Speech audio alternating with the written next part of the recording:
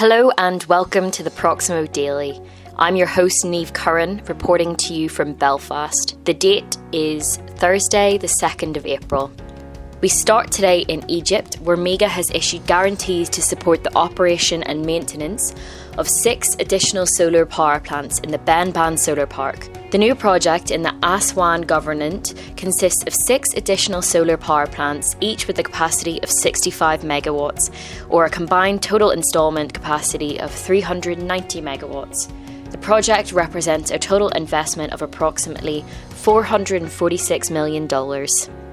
Sticking with the World Bank, it has approved a $700 million additional financing to help Pakistan generate low-cost renewable energy, providing affordable electricity supply to millions of users. The additional financing for the Dasu Hydropower Stage 1 project will finance the transmission line to complete the first phase of the Dasu hydropower plant that, when installed, will have the capacity of 2,160 megawatts. Plans for a Stage 2 expansion will double the installed capacity to 4,320 megawatts, making Dasu the largest hydropower plant in the country.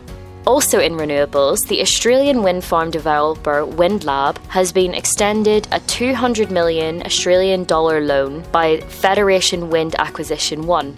It is the investment vehicle of funds managed by Federation Asset Management Holdings and Squadron Wind Energy Development.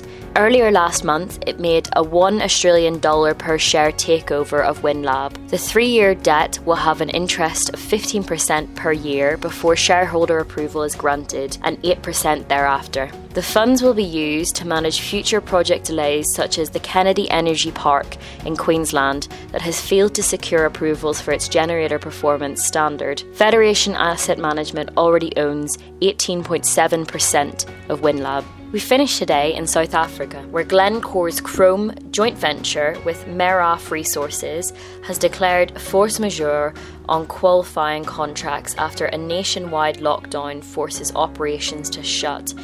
For more on these stories and others, please head to proximoinfra.com.